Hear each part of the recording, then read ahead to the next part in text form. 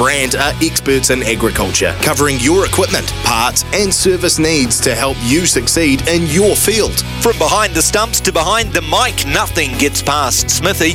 This is Mornings with Ian Smith on SENZ. Morena, New Zealand, good morning to you on this morning, this fabulous morning after the night before, of course, test match down in Christchurch. It came out of nothing. We all thought rain was going to dominate. We had so many texts saying there will be no prospect of play. Don't worry about it. It'll be a draw. They'll hardly get any cricket. Well, they got cricket all right. They got spectacular cricket down there. And, of course, the Black Caps came out on top. Brilliant. Absolutely brilliant. Brandt, of course, is a great supporter of our show between 9 and 12. They're your local John Deere equipment supplier. Doing great things, too, to help out people in cyclone relief at the moment, providing equipment and vehicles and information. So make sure that if you need some advice in that regard, your first port of call is one of the Brandt outlets around the country. We shall be talking cricket, and we're lucky enough to get Blair Tickner. Of course, he was the man sitting watching, was next man in, actually. What were his thoughts? It's his first test win and only his second test, 2 in a row. So we'll head inside the Black Caps camp very, very shortly. 9:30, we're going to open up the lines to cricket lovers in particular. What did you think about how do you get two in two tests? Two like that. You win one by one run and one by one wicket. It's quite staggering, really. So I'd love to hear from people who were watching it yesterday. Even if you were in Christchurch, it was a little bit chilly last night and they finished it under lights. But if you were there, I'd love to hear about the atmosphere. So please dial us on 0800 150 811. 0800 150 811, your reaction to, and what do you think of Kane Williamson? Come on. How high up in your pecking order now of New Zealand sportsmen is Kane Williamson? So that's after 9:30 this morning. We shall also, after 10 o'clock, be talking supercars. Bit of controversy, wasn't there, at the weekend? So Aaron Noonan, SEN Supercars commentator, will be with us just after 10 o'clock. We're going to have a stump a bit earlier this morning at 10:30. We're going to talk to Bruce Young on the wash-up from the Players' Championship. Bruce, of course, is well-known golf journalist and analyst. So talk about Scotty Scheffler. What is it about this cool young kid who has just taken the golfing world by storm in the last 13 to 14 months? Around about 11:30, we're going to have some ag insights as part of our Tuesday show each week with Aroa Hathaway, and we'll talk about those subjects at that point. Get us through to Staffy around about midday. Sport is our religion, and here is Smithy's sermon. Well, no one can admit to enjoying every minute of every job they've ever had, especially when you have been in the workforce for around 45 years. But it certainly helps if you believe in what you are doing and you believe in the product which is at the core of your work. In our case here at SENZ, our product is sport. And we've been in the business for coming up 2 years. It's been a pleasure and an adventure, actually, learning from and about people young and old who have reached the top in their chosen field or are deep into that process. Champions, superstars, administrators, world famous, down to club level. It is a unique collective product shared by millionaires with names like Fox and Alka and Co. Olympic champions Carrington, Twigg, Pears, Fours and Eights, Sadusky, Sinnott and Porteous, and a multitude of others. Those that back them, administer them and coach them, or literally carry their bags. World champion teams like the All Blacks, the Black Ferns 7s and 15s, Silver Ferns, the Black Caps, aspirants like the One New Zealand Warriors, the All Whites, the White Ferns, the Tall Blacks, the Football Ferns, all chocker with class individuals with different paths but very similar goals. Every day, every week, there's a new story, a new angle to investigate. Zoe Hobbs, the fastest woman in Australasia, the latest to emerge over the weekend. How damn special is that? It's great that SENZ arrived on the scene. Our sport and those involved so deeply committed need it, and they deserve it. More and more live commentaries, more and more rights being secured domestically and abroad. This place is growing so quickly. Who wouldn't want to be a part of it? I've been offered a chance to stay on for the long haul, and I'm in boots and all up to my eyebrows, in fact. I've seen firsthand lately how sport can be a great lift through despair and loss in your local community. We back winners here like the Otago Nuggets and Self-Assured, and I couldn't do without my 2-minute fix every day with Izzy and Kempy, and with Staffy too, whatever tube you're on. So yes, it's the long haul with SENZ. Why? Quite simple. It's Kiwi for sport.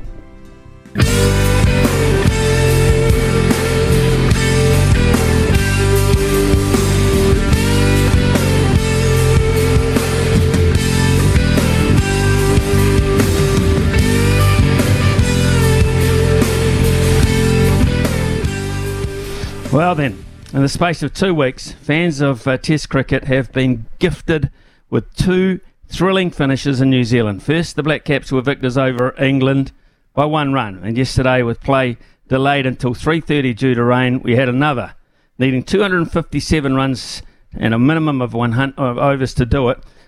70 in fact. The Black Caps got to work at Hagley Oval, spearheaded by another incredible knock by Kane Williamson on 121 not out. He finished, and at the other end, an injured Neil Wagner celebrating his 37th birthday with a famous last ball win. And sitting in the stand, waiting, watching, pretty nervous I would imagine, is our first guest this morning, Black Caps fast bowler and number 11, Blair Tickner. Good morning to you, Blair. Morning, Smithy. How you going? Oh, I'm going pretty good. How you? How's the head this morning? Yeah, no, pretty good. We didn't go too large last night, having a game on Friday, so it was but enjoyable win, obviously. Yes, sir. You don't have a limo to take up the Port Hills in Christchurch? Is that just a base and reserve thing? Yeah, we looked for limo companies, but we couldn't find one late in Christchurch, so no, we hold that just for the basin. So yeah, no, waiting to get back there, and hopefully we can get another win. Well, share us the emotion that you were part of yesterday in that dressing room, because at one stage it looked like it was going to be quite comfortable. Kane Williamson going so well with Daryl Mitchell, and then all of a sudden there was a bit of mayhem. People getting pads on very quickly, I would imagine. What was the feeling like in the room? Yeah, it's obviously different in Test match cricket when you can spread the field differently to white ball cricket. White ball cricket obviously have more guys in the ring and you can get boundaries, and on Hagley Park it's actually quite hard to score boundaries later on when most guys are on the boundary. So it was always going to be quite tight, but Kane had it calculated well, I think. He did. What about the procession of wickets that fell? How were you feeling at that point? Yeah, I was didn't really want to bat. I picked up my gear pretty well early on, so I didn't want to unpack my gear. But yeah, it was. I thought Kane had it pretty well calculated, so I thought I wouldn't have to bat. But yeah, a little bit nervous in the stand waiting on the last over. I was going to say, and then Wags limps out basically with the injuries that he's got. You went charging out the door before him. You just said, "Good luck, son." Yeah, it was his birthday present to go out in front of me. So, if he needed to swing at the end, we thought he could do that. Obviously, if he got stuck down one end, so he definitely got down the other end for us. So it was pretty awesome to have him there at the end.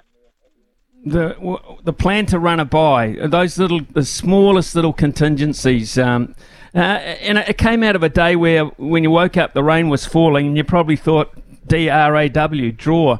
So how quickly did you have to about face there? Yeah, obviously we had an early lunch and it didn't look very likely, and then sort of playing games in change rooms, and all of a sudden they said we were a chance to play some cricket, and the ground dried really fast, and it almost was nice having a shorter chase just to really break it down, so we knew what sort of numbers we needed, and yeah, it was obviously an exciting finish. So you talked about it as a group beforehand, the plan, because there had been days gone by where you would think, oh well, we've lost so much time, this is a pretty hard run chase, let's just bat it out. What was the change in attitude there? Yeah, I think it's sort of like white ball. You give targets for guys that want targets, and then you also let guys have the freedom to bat normally if they usually do that in white ball. So there were sort of targets there for the guys that wanted them, and then we sort of just went about it, breaking it down throughout. And like I said, it was calculated perfectly in the end by Kane, and it was obviously a bit tighter than we wanted, but it was an awesome finish. I mean, you're a new boy on the block in terms of Test cricket, Blair, just number 2 for you, this one. When you look at a guy like a Kane Williamson, you look across the dressing room at a guy, and then his reaction to like a win like that, what are your impressions of Kane Williamson as a new teammate? Yeah, it's pretty special to play alongside guys like that, especially start of your career. It's just you see how much it really means to them as part of the team for many years. So just being part of that is awesome. Even on 2 games, but hopefully a few more to celebrate. Right, let's look at the bowling side of things. So you picked up the first 4 wickets in the second innings. That must have been a nice confidence booster for you. What did you feel you did different at the beginning of that second innings? Yeah, I think we just talked to some of the guys about how I went about it in the first innings, and then sort of broke it down and what I wanted to do and how I sort of do it in first-class cricket, and went and made it pretty simple for myself, and it obviously paid off, but it was more that I had a clear plan on what I was doing, and it was awesome to get a few wickets at start. There used to be an old adage about bowling, line and length. Is that something that comes into mind? Is that part of the plan, particularly with a new ball, or are you more into the wicket bowler that looks for bounce? I'm different to the guys like Tim and Henners that are obviously bowl a bit fuller than me. I do hit the wicket hard, and I bowl a different length, so sometimes I get a little bit caught up on trying to do something different instead of just doing what I usually do in first class cricket. So that was one of my things to get back to, and obviously it paid off in the end, but not really getting caught up on trying to do something different.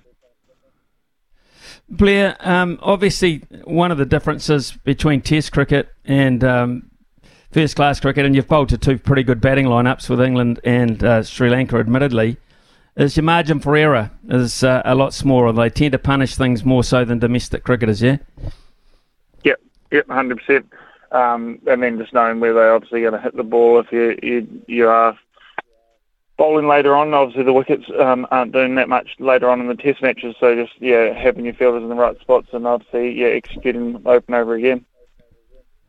I would imagine too that if you look at players' careers over the years in the past, you look at runs per over and that sort of thing. You kind of think, well, maybe if you go for 3 and over, 2.5, 3 and over, that's pretty damn good. But there's an attitude change in batting these days. It seems prompted, I guess, by England to suggest that even if you're getting wickets, you're probably your runs per over conceded over a long period of time, it's probably going to be more.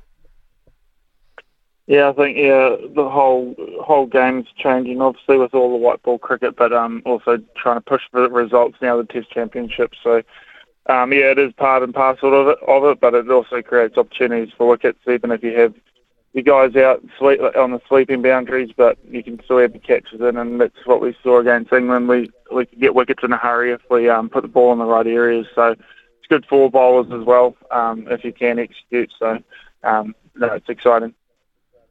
Can I ask you, are you a part of the group? You went on in the playing side of things at the Basin Reserve, but you were part of the unit playing yesterday.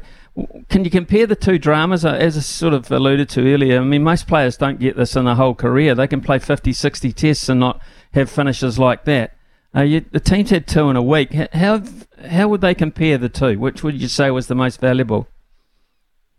Yeah, it's hard to really compare them at the Basin. I think we were on the sideline. It went, flows of thinking that we're going to win and not going to win, and it was awesome. It was a crazy result at the Basin. And then to have something like that last ball, it's hard to compare really. It's pretty exciting for Test cricket, and I'm not going to tell you which one's better or what one's worse, but no, it was awesome to be in the change rooms both times.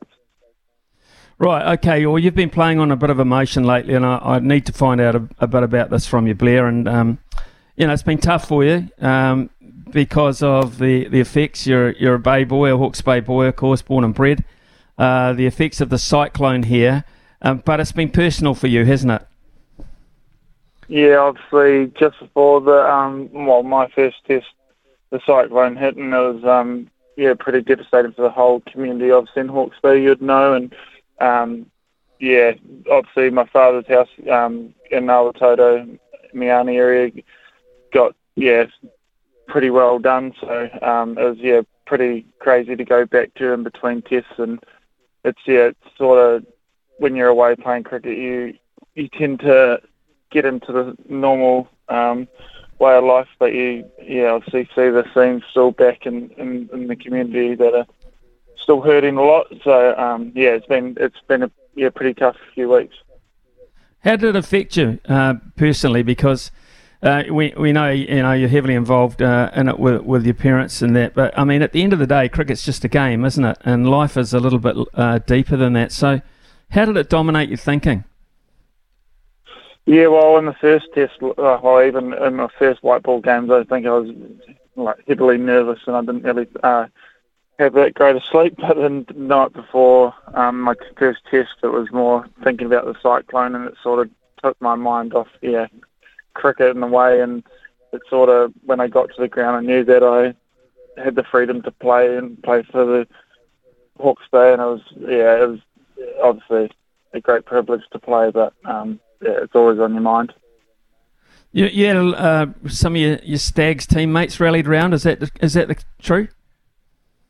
Yeah. They were just helping out around Pakawai and Miani, Awatoto area, and they were just asking for the odd job to help out, clear houses around, and they were doing a great job. And then I got home from that test, and they asked if the old man needed some help clearing their house. So we did a couple of days' work there, and they were awesome for us clearing all that out. And when you got about 15 guys, it always happens way faster. Yeah, it does. It's a great story, actually. It's a great story of unity, because the other thing I noticed is that what people may or may not know is you're a cafe owner. Your cafe is the 13th Stag. Why is that? Yep, 13th Stag. Obviously, I'm playing number 13 and played for the Centre Stag, so that came about 3.5 years ago now, and sort of battled through COVID and now flood and everything else. So we're still alive and kicking. So I'm sure that we'll keep going. So you were also providing help for first responders and people who were heavily involved? Yeah, so we had the fire crews, helicopter pilots, and some guys that came over from Aussie that were helping out in the Hawke's Bay. So we were putting coffees and hot drinks on for them every morning, and it was just awesome to help out.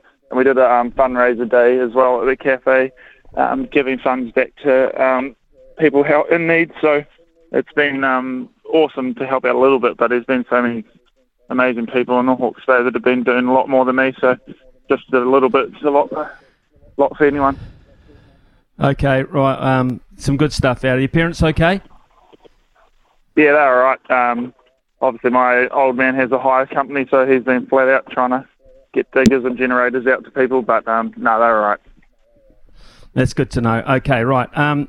No, the good news after or during yesterday's play, of course, is that the Black Caps now have named their one-day international squad to play Sri Lanka following the second test match, of course, after the Basin. So you're in that squad for all three, so that would be pleasing. And what about the adjustment? How are you going to find going from red back to white? Yeah, obviously you get cool opportunities like that to play white ball straight after red ball, but it's luckily it's one-day cricket's a little bit different. You sort of can settle into your length like test match cricket, and then there's a bit of depth at the end. So excited to get back into the white ball stuff, and then it's cool against Sri Lanka, and obviously the fundraising game in Auckland. It's quite a young bowling attack when you look at it. I would imagine the veteran there would be Matt Henry, but then you look at Ben Lister, you've got Henry Shipley, yourself. It's a pretty young group. Yeah, obviously we've got a few of the guys going away for the IPL, so it just gives us opportunities for younger guys coming through and obviously show the depth of New Zealand cricket when they're away. So it's a good opportunity for us guys that haven't played as much cricket. I've also got a question thrown at me here, just sort of your mullet and moustache combo. Is there anyone you style yourself on? There you go. No, I've just sort of grown them both out and haven't really thought much of it. And after I got married in August, my wife said that I can do anything with my styling, so I've just sort of had free rein, so it's been all right. Great to hear, mate. Always stay an individual. That's the best thing. Great to hear your stories about the cyclone and the congratulations on the amount of help that you've been able to provide to those responders as well. And bask in the glory of your first test win, mate. Absolutely brilliant. And all the best for what's coming up. Cheers, Smithy. Yeah, great to catch up with you, mate. Travel safe. It's Blair Tickner, folks. Been through a bit, hasn't he, in the last 3 to 4 weeks. His test debut, a cyclone knocking over his family home, basically, ruining it absolutely, and then having with that to help go out and help people. Just it's staggering. It's a cool story, and the fact that he's able at the end of the day to get some sort of enjoyment out of what he loves doing the most, and that, of course, is bowling for New Zealand. Quite a really good story. 9:24 here on SENZ. Your equipment, parts and service needs to help you succeed in your field. Summer or winter, he's the voice of sport in Aotearoa. This is Mornings with Ian Smith on SENZ. Right, text come in. What was the closest test match win-loss that you played in? I'm guessing Carisbrook 85. Yes, that was the Jeremy Coney, you and Chatfield test match. It's the one you couldn't do anything about. You had to sit and wait. That was the one where Lance Cairns had been struck in the side of the head by Wazir Makram and was carted off. Would not have been able to bat, I promise you. He was lying prone in the dressing room, so he would not have been able to go back out. So it was on you and Chatfield and Jeremy Coney. So yes, that was absolutely thrilling. And the one that should have been was Melbourne in 87 when Danny Morrison was denied the LBW on Craig McDermott, and Michael Whitney batted out the last over from Richard Hadley, a fatigued Richard Hadley, which was, I think you nailed them both for me, from my point of view, Jason. They were two memorable ones, but the two I've watched in the last couple of weeks right up there, and even not being involved, you still can sort of sense the tension. Right, thanks for that text, Jace. 0800 150 811. What is your? I'd love to hear from you. You watched it, if you were watching it on Spark, or even if you're at the ground. I'd love to hear your impressions of it. The batting collapse, the partnership between Williamson and Mitchell to set it all up, and then all of a sudden the dominoes, they started to fall over. Bang, bang, bang, bang. And you got to think, how could they blow this from this point of view? And Sri Lanka's wides, etc., have become a bit of a talking point as well. The spinner bowling wides down the leg side and being called for them by Chris Gaffney. So that's interesting. So plenty to talk about after the news here with Aroha. Love to hear. And golf fans, what about the Scotty Scheffler? Tell us what your impressions are of Scott Scheffler. 0800 150 811. Here's Aroha. 1476 AM in Auckland. This is SENZ. It's Kiwi for Sport. Talkback time with Smithy. Call now 0800 150 811.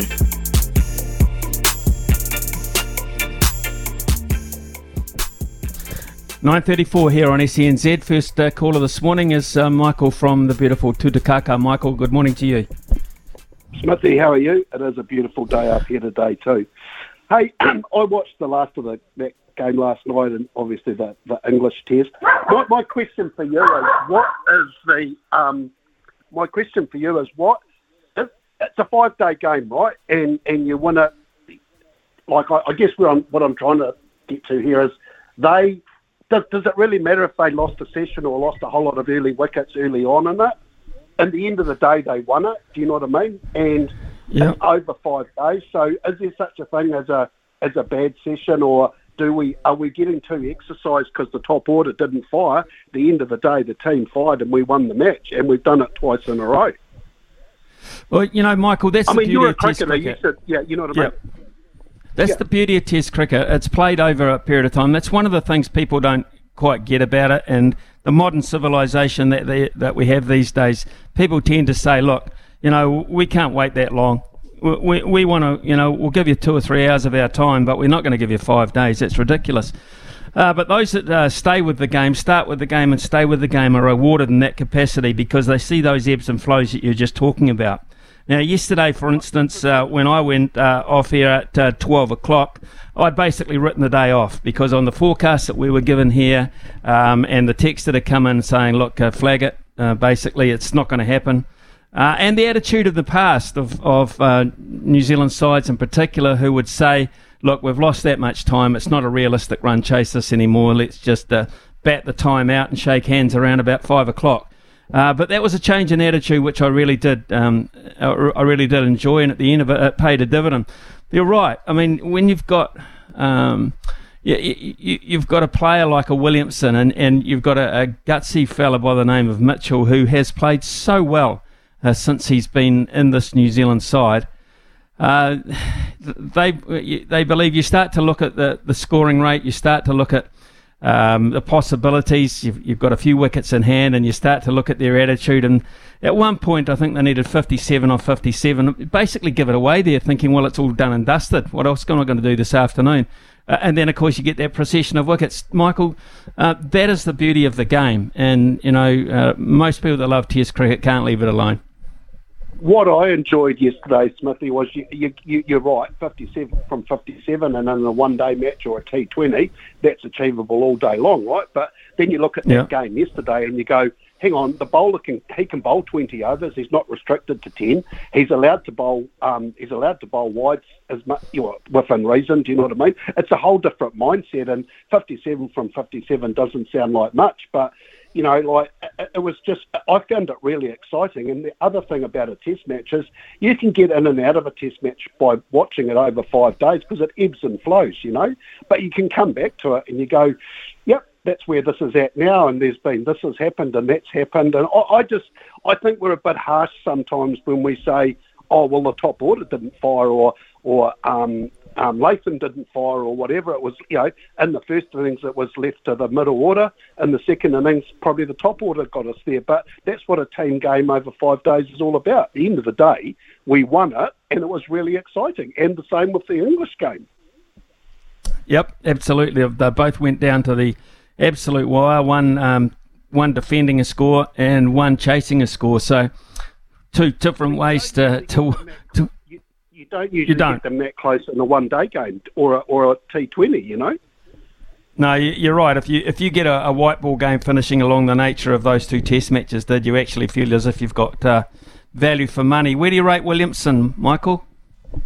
Oh, he's got to be right up there now, Smithy, and I think not taking him relinquishing the captaincy, let's put it that way, I think that's been the making of him. And once again, he's struggled a bit this year. He's had a couple of, 2s and 3s and gone out early, and everyone's gone, he's passed it, he's finished it. But look at him yesterday. He played that like a man conducting an orchestra, right? He knew exactly what he was doing.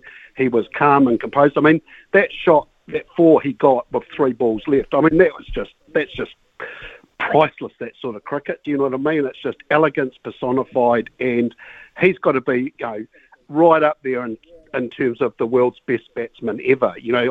I heard some stats this morning. His conversion rate to centuries for games played, I think he's better than Tendulkar, because I think Tendulkar was like 50 centuries over 200 matches, and Williamson's like 27 over 80 or something like that. Do you know what I mean? So the percentage-wise, it's incredible. Yeah, it is. And it's not going to stop as long as his desire is there to keep playing, because his professionalism hasn't changed.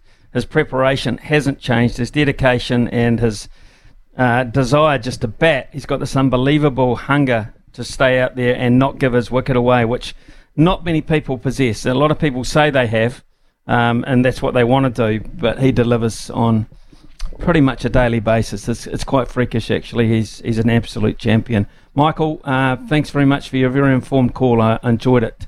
It looks like we had Zaid there, and he's just dropped off the line. So we'll try and get Zaid back, because he's a regular and he watches it.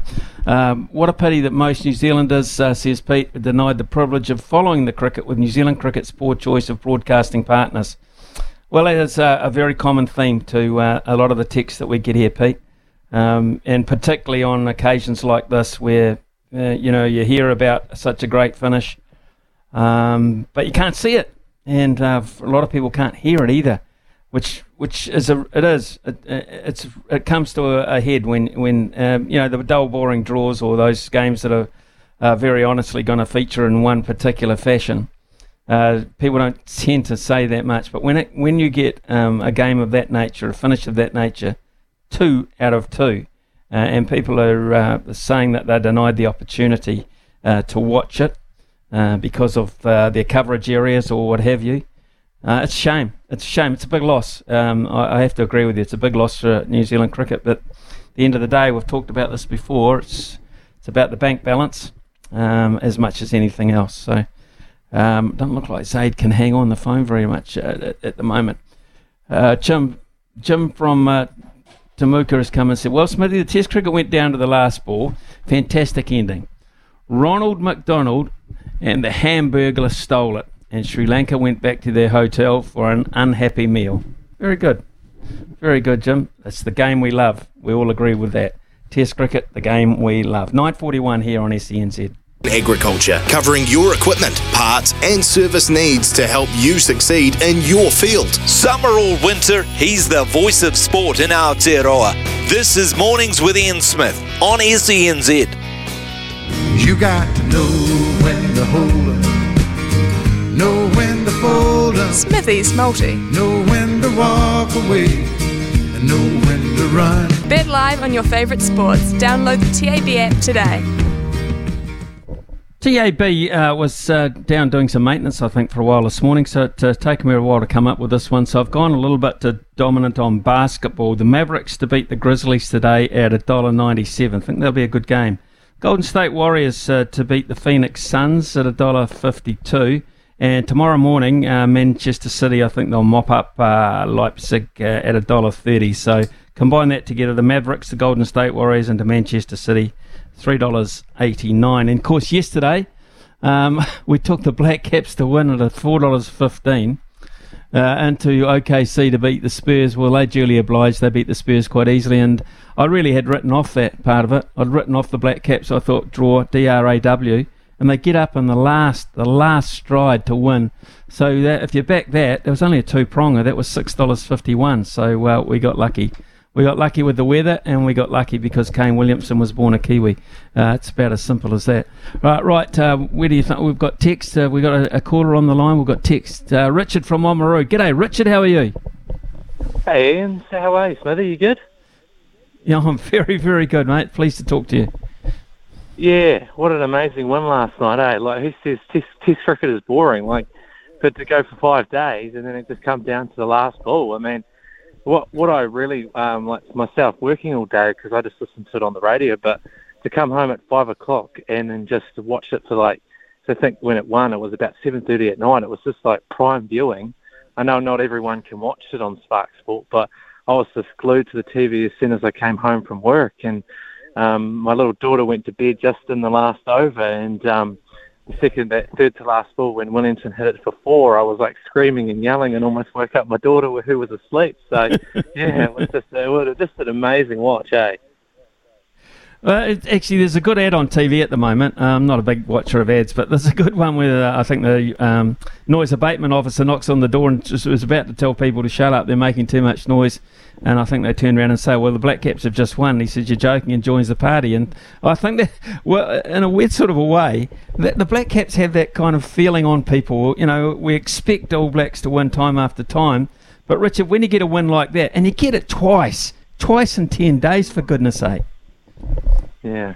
It's just unbelievable. I mean, how can we have those types of wins in a very short space of time, Smithy, because you just don't hear about it. It seems to be, if you look at these last two tests, I mean, the last one I can remember is the Ashes test back in Edgbaston when Australia won that test, and it was by 2 runs. Yeah, that was Stokes, wasn't it? Stokes and Jack Leach. That was a hell of a test match. Hey, Richard, where do you rate Williamson now in terms of New Zealand cricketers? Oh, I really do rate him up there, Smithy. I mean, if we do look at previous players like Martin Crowe, I mean, he wasn't really around when I was watching cricket, but he was not really in part of my era. But I think when you look at Kane Williamson, I think in this kind of context in the last, how in this era, that he's just a phenomenal player. He's just amazing, and I hope we continue to see him going from strength to strength. I mean, he's the one who he's currently I think he's got the most hundreds in New Zealand cricket right now, because he's brought up absolutely 24th, was it, or 23rd last night? 27th, I think. 27th, and it wasn't that long ago. Him and Ross Taylor were scrapping it out really to see who'd have the most, and he's accumulated a lot in the last 12 months or so, Kane Williamson, and that was at a time when we wondered with that elbow, etc., how long his career would go and what his desire was to carry on. He's a family man now, and whether he had other motivations in his life, but we have seen in the last couple of test matches that he's far from finished. 27. If he gets to 30, that really puts him in the top bracket around the world if he's not there already. So what would you do? Here's another question for you, Richard. You obviously look at the side quite carefully. They've won 2 out of 2. Are you happy with the personnel on the side? Happy with the personnel, did you say? Yeah, the personnel. In other words, would you make changes now? Having won 2 in a row, would you make any changes? I think what's really concerning me at the moment, Smithy, is our number 4. I mean, I know you've spoken about it on your show before, that the average for a number 4 is certainly well below par when it comes to Henry Nicholls. I mean, he's certainly out of form, and I think that's really quite worrying for the likes of me, that we do have other players that are waiting in the wings. I mean, you go look at Glenn Phillips, he scored 100 for Otago just recently. And I know when it comes to Will Young, I mean, he's gone back into domestic cricket to play at Rangiora this week, and hopefully he'll score runs. But I think it's our main concern. I mean, I wouldn't change our top order. I think Conway and Latham are doing well at the top. I mean, I don't know why Conway was pushed to 4. I mean, he got 200 on debut opening the batting. And then when it comes to Williamson, he doesn't move. He's our rocket number 3. But when it comes to our number 4, that's where my main concern is, because when it comes to Henry Nicholls, that's the thing. As soon as he's gone up to number 4, he hasn't really kind of shined in that position, and his form's kind of waning there, Smithy. So I think when it comes into the next test, are we going to keep Nicholls there when he's out of form, or are we going to go for someone like a Will Young and put him at 4? What do you reckon?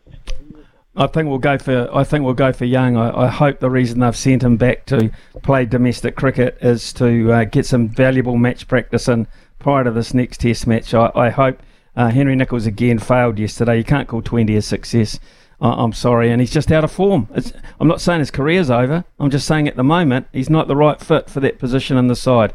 Richard, hey, really cool to chat to you, Richard, and please don't be a stranger. Call up anytime you like on any subject you want, and have a terrific day. I loved your viewpoints there. Henry Nicholls, for me, he's just not at the moment playing well enough to justify his place in the team. Yes, I know he's got a good record. Yes, I know he's done it for us in the past, but it's been so long. He needs some batting at domestic level on a regular basis. It is 9:53. We'll be back shortly.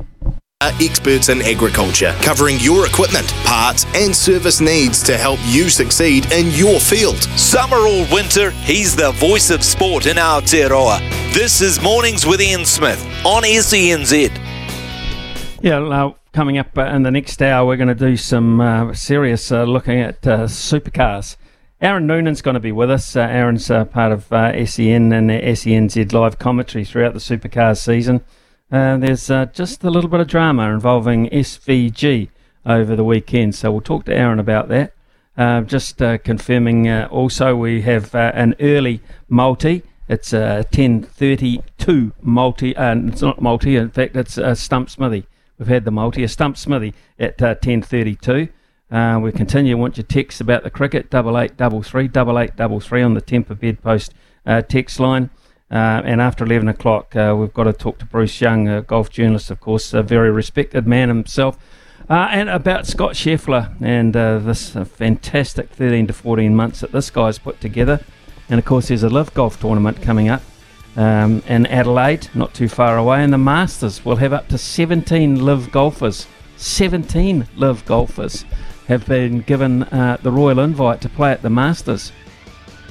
What will the atmosphere be like there? Interesting. Bruce Young after 11 o'clock, but it's 10 o'clock now with Aroha and the news. Brand are experts in agriculture, covering your equipment, parts and service needs to help you succeed in your field. From behind the stumps to behind the mic, nothing gets past Smithy. This is Mornings with Ian Smith on SENZ. He's on his way home, down the hill near Nobby's Beach for the final time.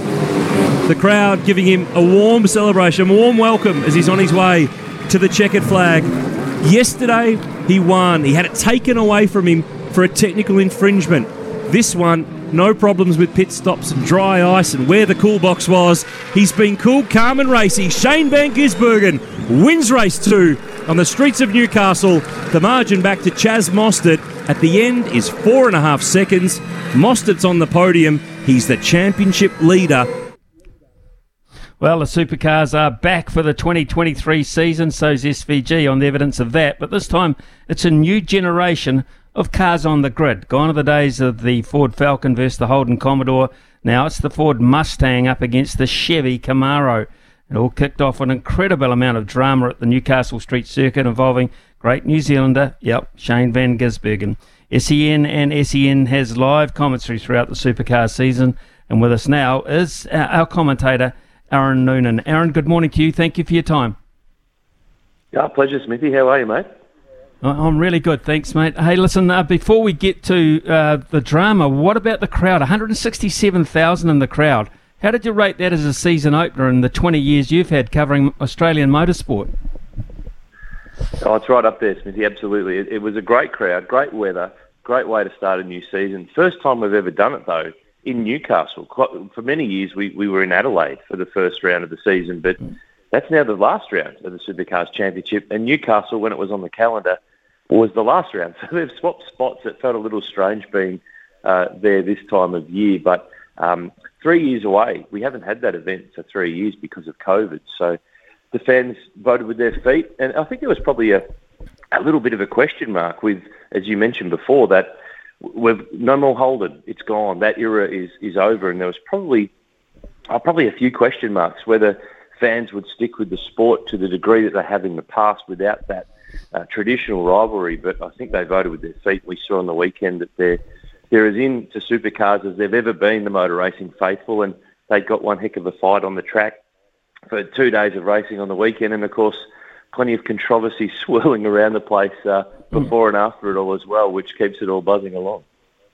Yeah, interesting actually. We'll talk about that if you like. A protest was lodged against Triple Eight Racing following that first race with Van Gisbergen and Brock Feeney finishing first and second. They were found to have their cooling systems packed with dry ice and to the right of the driver, not on the passenger side as per the rules.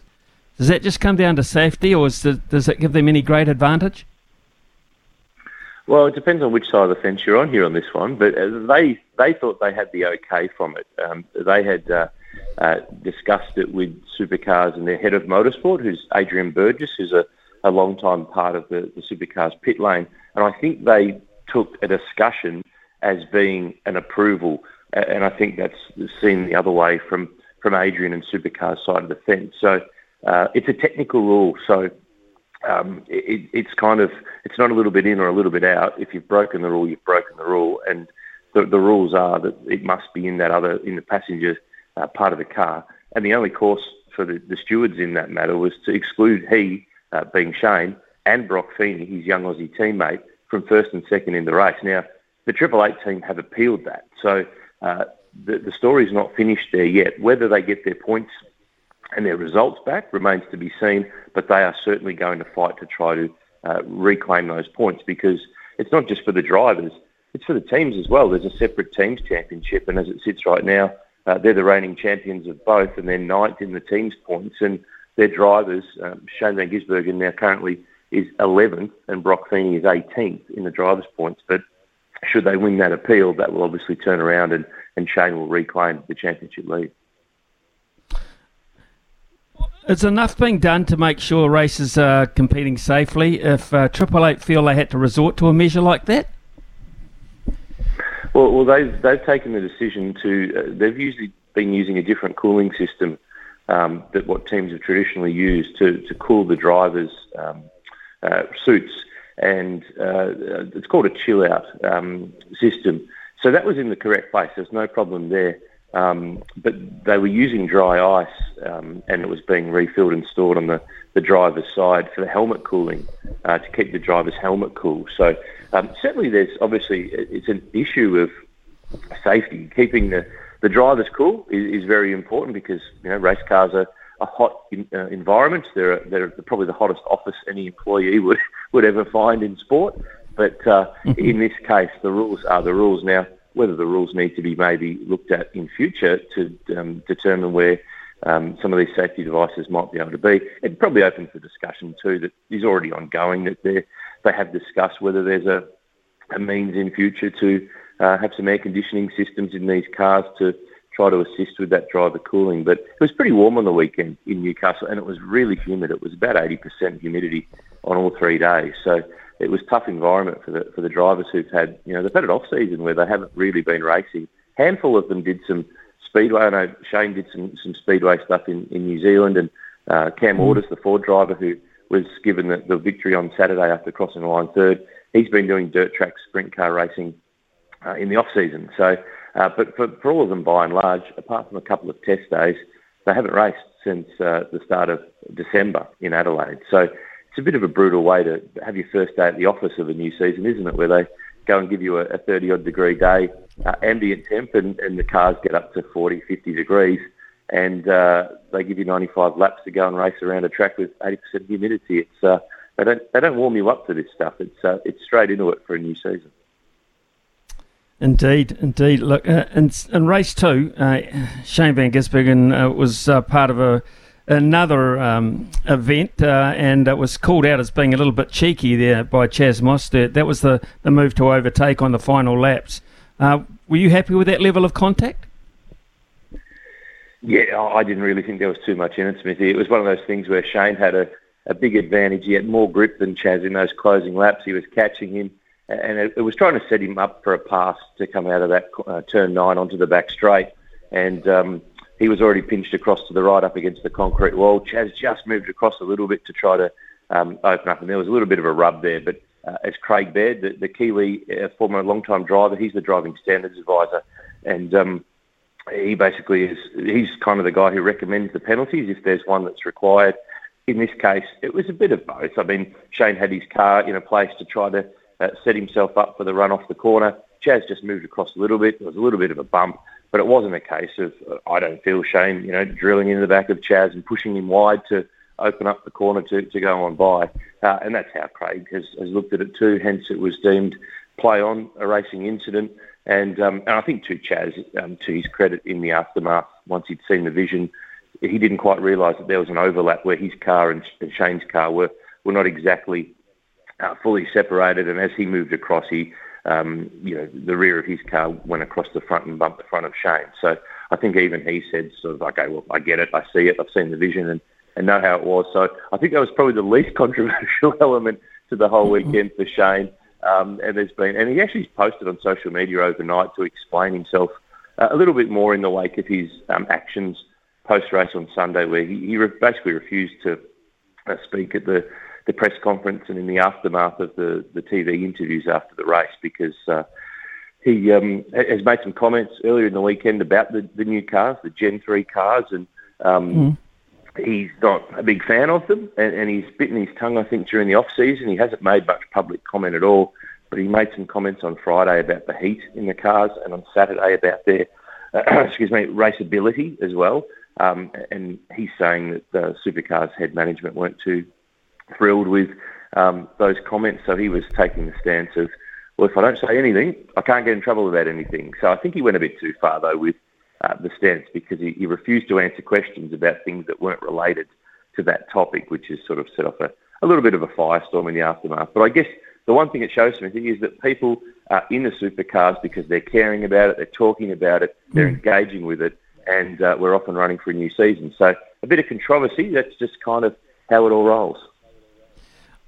You're right. You're absolutely right. And there's probably no such thing when it comes to that kind of thing as a bad headline. And if it's in the headlines, it's in the news, and people are taking interest, which they will have certainly been doing with the new cars. What was your impression? Were his views a consensus amongst the drivers? What were you making of the actual performance levels of the new cars?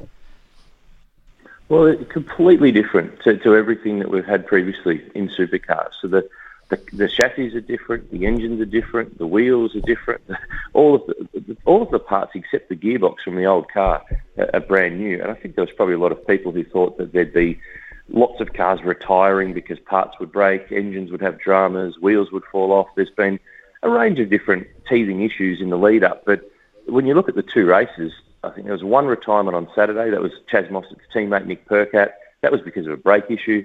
And then on Sunday, it was accidents because James Courtney crashed his car in the shootout, and Declan Fraser, his Stickford teammate, the young Australian driver, crashed only a matter of metres off the start line when he bumped with Macaulay Jones and ended up in the concrete wall. So there were reasons for cars not finishing that weren't because of these new cars having failures. So and they were close. I mean, the top 10 shootout the other day, I think it was the Sunday top 10 shootout, Saturday I should say, Brodie Kostecki had pole by 0.15 of a second, which is not very big, but then it was 0.15 covering the rest of the cars behind him, which was quite amazing. So, and I think everybody in the lead-up was going to wonder, is there fair, it's called parity, is it fair between the Chevrolet Camaro and the Ford Mustang? And that was the word leading into the weekend. That was the big word. And then no one remembered the word for the whole weekend after that because everyone got into the racing, and there was the controversy with the Red Bull cars on Saturday and then Shane stuff in the aftermath of Sunday. So, so far so good. I mean, we saw a Ford win one race, a Chev win the other race. A Ford driver leads the championship at the moment in Chaz Mostert.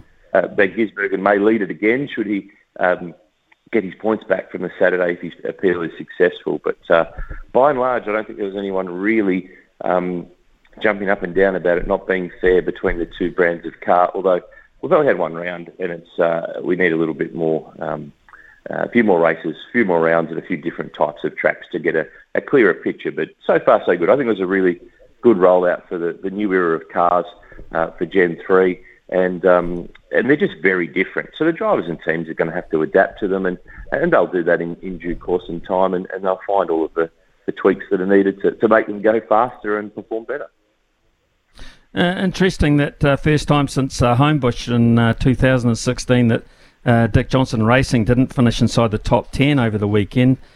So obviously, as you point out, it's going to take some adjustment, even for the likes of the experienced drivers like De Pasquale and Will Davidson, struggling for the speed in their Mustangs. Yeah, they were nowhere. They still. It was unbelievable that they just did not threaten the top 10 at all. And we saw the unbelievable scenario Sunday, Smithy, where they were getting lapped by Shane Van Gisbergen and the Shell V-Power team, Dick Johnson Racing, the famous team from Queensland. They've gone from being the champions with Scotty McLaughlin, with Roger Penske, the American powerhouse of racing. Penske moved on, took McLaughlin with him to go to IndyCars in America, and he's been going so well there.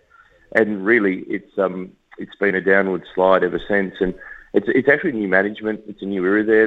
There's a new majority owner there in Brett Ralph, who's a Melbourne businessman here in Australia who owns a range of other sporting teams in other leagues, rugby league and netball and so on. And he's employed a new CEO in David Noble, who was a coach in the Australian Football League in the Aussie rules over here, only as a matter of last year, but until he lost his gig with the Kangaroo team, so North Melbourne. So really different era there, and they've not started the best way possible. In fact, they were of the 5 different teams that race Fords, they were 5th. So they have really got to claw their way out. They've got a bit of an issue on their hands, and they've got to turn it around really fast. This last season, of course, it was like nobody could stop Van Gisbergen, apart from the odd disqualification. Do you feel as if it's going to be a lot more even this year with these new cars? Well, that was the theory, wasn't it? That resetting it all with new cars would help things. But the other thing not to forget here is that his Triple Eight team were the homologation team for Chevrolet. They're the ones who basically designed the new Gen 3 platform and done, obviously, all the testing of the Camaro as well. So yes, that information shared by Supercars with all the other teams, but this is a team that has, the amount of trophies in their cabinet at their workshop in Brisbane sees new cabinets need to be built quite regularly because they're unbelievably strong. They've got SVG, who is at the top of his game, but they're beatable. On their day, they're beatable. They make mistakes like anybody else. So I think you probably need to look at, can Brock Feeney, Shane's teammate, step it up and get a bit closer? Chaz Mostert's clearly a factor. Cam Waters is a factor for Ford. So they are the raging favourites, and they showed the speed on. Shane won the race on Saturday by 14 seconds, and he won on Sunday by just under 5, although it was 6 laps shorter than originally scheduled because of the time that was lost with the repairs to the barrier after the crash at the start line. So he could have won by potentially a little bit more. So we've changed the rules, we've changed the game, we've changed the cars, but we've kind of got the same result in terms of Shane and Triple H's strength. But that's probably to have been expected because they're at the top of their game, but by no means will they win every race. You simply can't stay up on the wave all the way through a 28-race, 12-round season. So, and I think a lot of teams would have taken a little bit of heart away from the weekend in terms of the way that their speed was, how they rolled their new cars out, their reliability. So it's on for young and old when we get to Melbourne for the Grand Prix at Albert Park in a couple of weeks' time, no doubt. Well, we look forward to that. We look forward to your call as well, Aaron. Melbourne is in a fortnight's time, so we look forward to to just see how they've progressed as well in their new machines. Thanks for your time this morning. Very enlightening, and all the best. Pleasure, Smithy. Chat soon. Yeah, absolutely. Look forward to it. Aaron Noonan out of Australia there with the latest on the supercars after Newcastle, the first event of the season at Newcastle rather than Adelaide. It is coming up to 10:19 here on SENZ. Experts in agriculture, covering your equipment, parts and service needs to help you succeed in your field. Summer or winter, he's the voice of sport in Aotearoa. This is Mornings with Ian Smith on SENZ.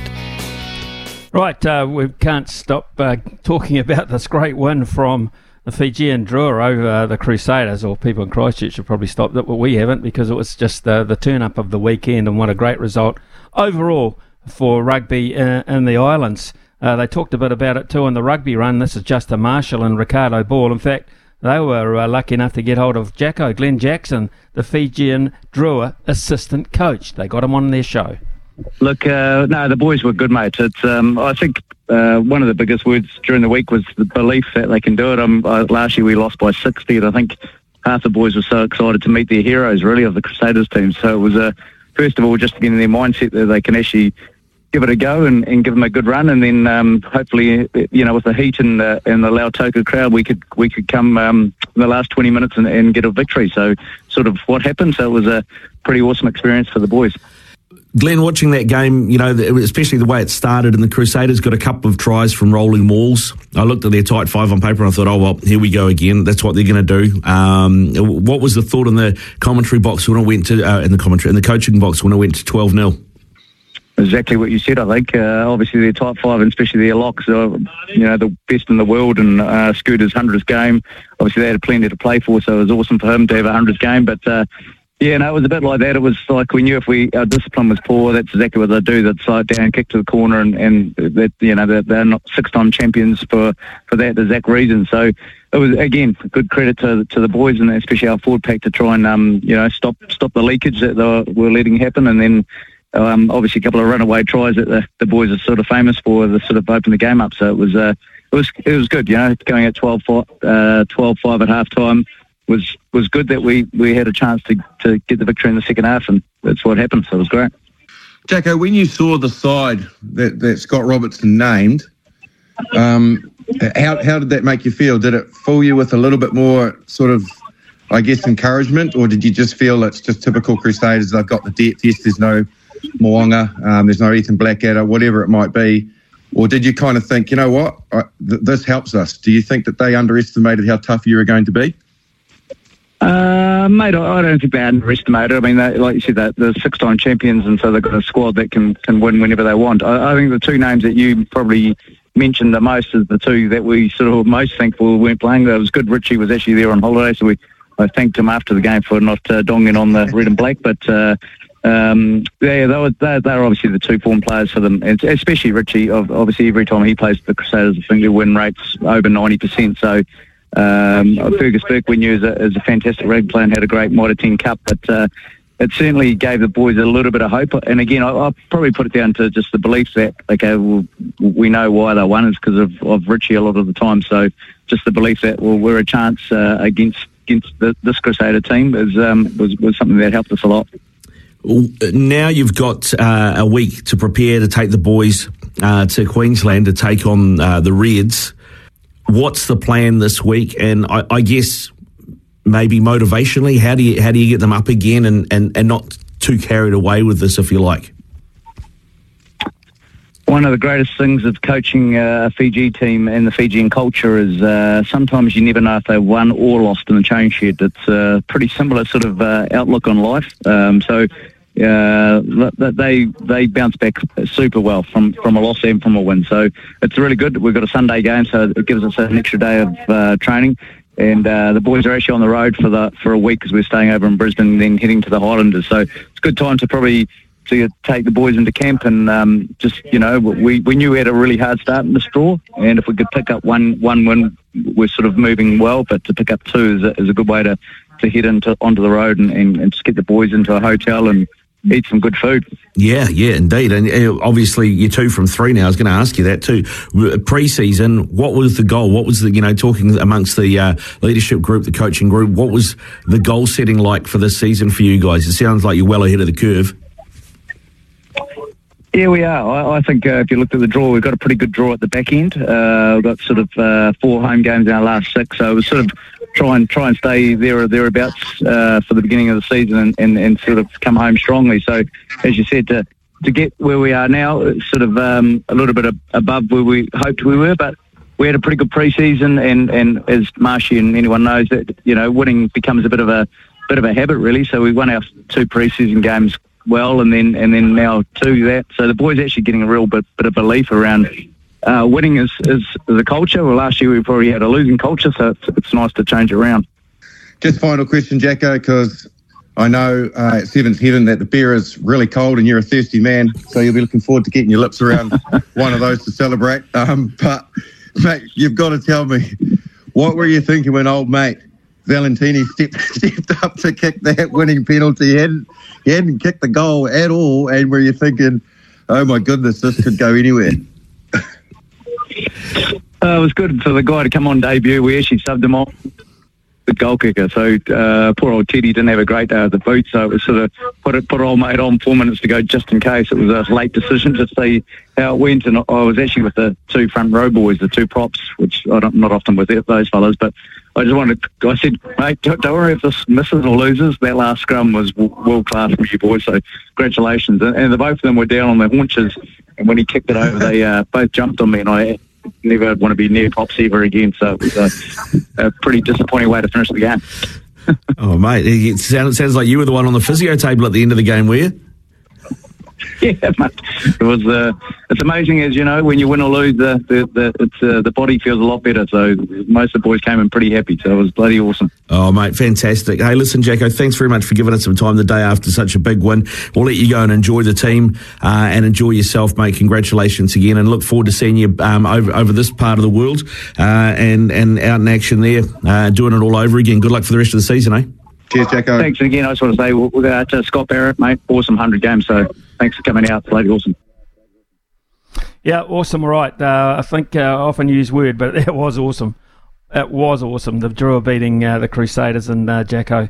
Reflecting on it there before he headed out into the night. And Justin Marshall was right. He is a bit of a thirsty man. I've been on the receiving end of that a couple of times. It is 10:31 here on SENZ. Before we go to the news, it's time to tell you to call us here on 0800 150 811. We're going an hour early.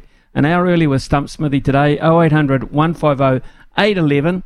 $50 up for grabs because Muggins Me lost yesterday, so we're back to $50. Logan is going to be the quizmaster. Brian is waiting for your calls, folks, and in the news chair, as always, is the lovely Aroha with her 10:30-ish update. Ian Smith's had a good match here. Stumped by Smithy. Ian Smith really is top class at his job. It's a new day. It's a new $50 TAB bonus bet up for grabs here on Stumped with SENZ Mornings and Ian Smith. Smithy, great to hear you signing back on and sticking with the team. Yeah, I look forward to it actually. This day and age, so much sport on, and of course when we started the slogan, it was nearly 2 years ago. I think July 19th is our anniversary, so it's coming around pretty quickly.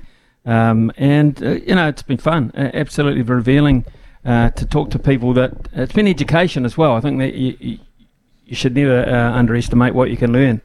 Even at this ripe old age, thinking you know quite a lot about sport. I know nothing when you talk to some of the people that we have, great people around this country, around the world, in fact. So that's the joy of it, to be perfectly honest. That's the joy of it, is finding out new things like reading a book a day. Getting beaten, I don't want to look forward to another 3 years of getting nailed at this, though. I can promise you that. It's a bit soul-destroying. So let's start the new era. The new era on a positive note. Who have we got lined up today, Logan? All right, we'll see how you go, mate. First at the crease, we're going to the Cup at a Ghost, and it's Pac-Man. Come in, mate. Oh, mate, you're shoe in for this going to $100 tomorrow. I'll give you the tip. Well, it is if you stay till question 3. Usually you bow out in question 1. We need, if you bow out in question 1, we have to have someone lose question 3 for it to go to $100. So do us a favour and hang around, will you? That'd be nice. I'll do my very best, mate.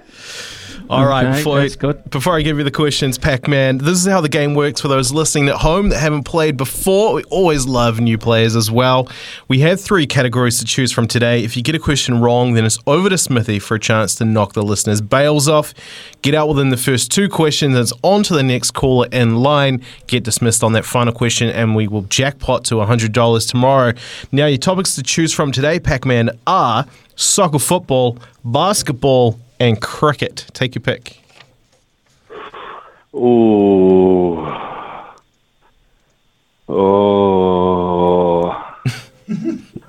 I'll go with cricket. Give Smithy a real good chance here. Oh, right. Brave man. Good luck. First question for you. The Black Caps scored another final ball test victory, this time over Sri Lanka, with Kane steady the ship, Williamson winding the clock back in the second innings, finishing on 121 not out. Who bowled the final over in that match? I'll go basketball. Sorry, mate, that's not an answer. One of the worst things I have ever seen done on a cricket field. That is so Pac-Man. That is so Pac-Man, that answer, I can tell you. Absolutely. Now, I don't know if I was sort of listening to it. I should know this. And the bowling attack for Sri Lanka. I'll go for the guy that got, I think, the most wickets in the match. Fernando. How does that go? Just a couple of chips down the wicket. Right in the slot, and away it goes. Yeah, do you hear the sound? Fernando, that's the correct answer, Smithy. So, Pac-Man, back to the pavilion for you. For our second caller, we're going to Cambridge. Kevin, come in, mate. How you going, guys? Really good. Kevin, that Pac-Man's pretty average, I've got to say. I think he's had 3 goes, 4 goes. Has he got past question 1 once? I do not know. I know he's a bit of a legend around the Kapiti Coast area, but I hope our listening audience down there gives it to him every time he tries and fails, because he gives it to everyone else, I can promise you.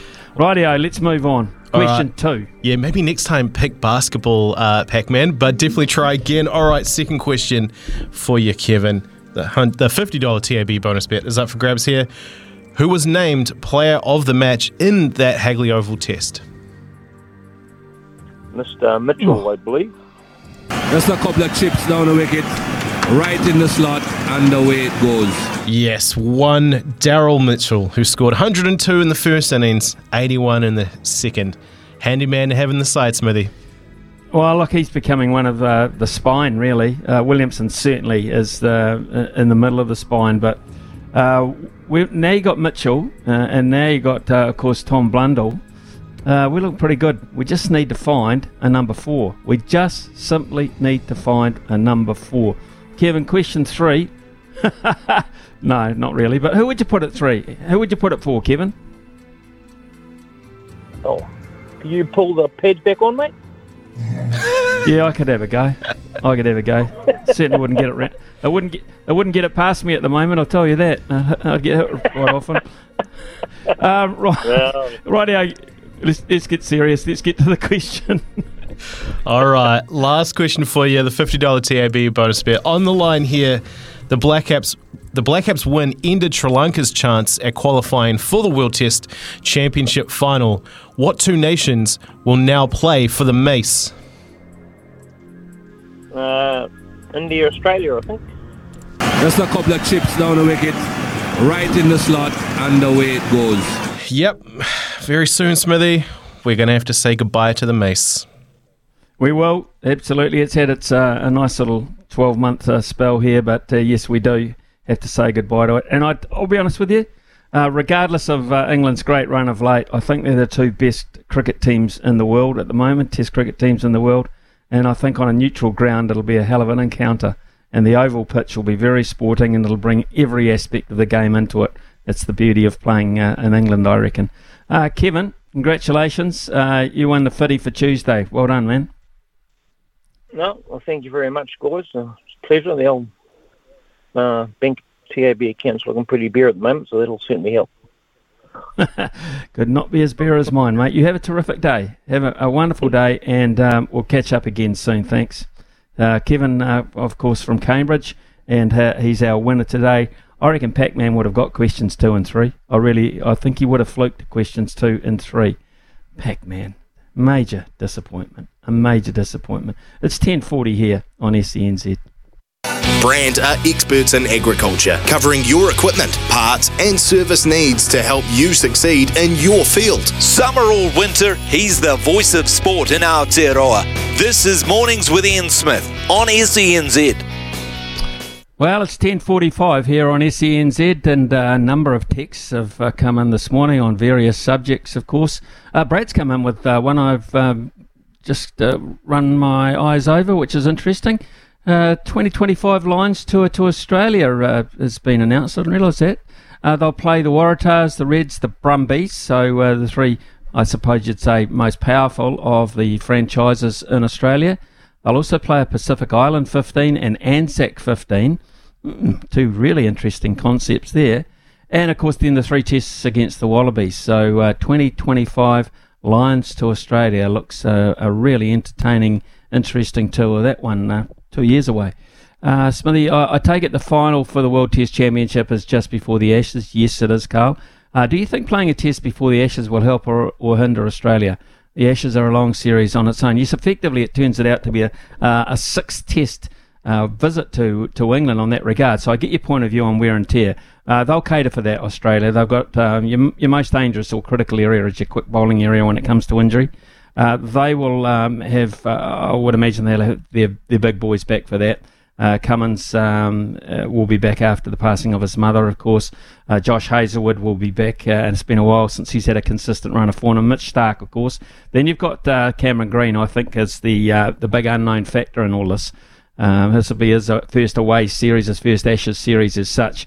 And with him in that role at number 6, able to bowl with a relatively new ball, I think that gives Australia quite an advantage, as I think it will too over India at the Oval. So, it does run the risk of it, but in effect they're going to play 2 tests that summer at the Oval, the World Test Championship and then of course England, but they'll also have the resources, and Australia grew, I think, and became a better unit as that tour to India. Didn't win the Border Gavaskar, but I think the cricket got better as the tour went on. Smithy, could Conway go to 4 and we find another opener? Yeah, we could. We could find another opener. Just it's not one staring me in the face at the moment. Jet Raval kept going, scoring runs. It's an outside possibility for me. Jet Raval, of course, has had a taste of Test cricket, got 100, wasn't that successful, particularly against Australia, which was his last series. But I thought Jet Raval, quite often when you come back again and have a second crack at it, you're a better player for it. So I wouldn't discount that. He's got the leadership role. So he's a name I would be thinking of. But also Conway, the two lefties at the top, has worked kind of well. Wasn't that long ago, that opening stand at the Basin Reserve in the second innings set up that test match for New Zealand to come back. So, it's a possibility, but I think they still really need to persevere with Conway at the top and find that number 4. So that's of interest there. Smithy, great to hear you staying. Yeah, cool. I'm looking forward to it. Just brilliant. Really hope they give Glenn Phillips a crack sooner rather than later. Ken, I'm a Phillips fan. Like the way he plays the game. I just think he's just packed full of energy. He's also the kind of player that if he gets in and gets going can get you back into the game or give you an advantage in a very short space of time. And I think Test cricket is in that vein at the moment. You look at Harry Brook for England, the role that he's come in with absolutely no baggage behind him, just this freedom to play shots and how quickly he can give England a position of advantage. So don't mind Phillips. Certainly he's got to be. He has to be on their list, Glenn Phillips, surely. Smithy, Williamson's average is now higher than Tendulkar and Lara.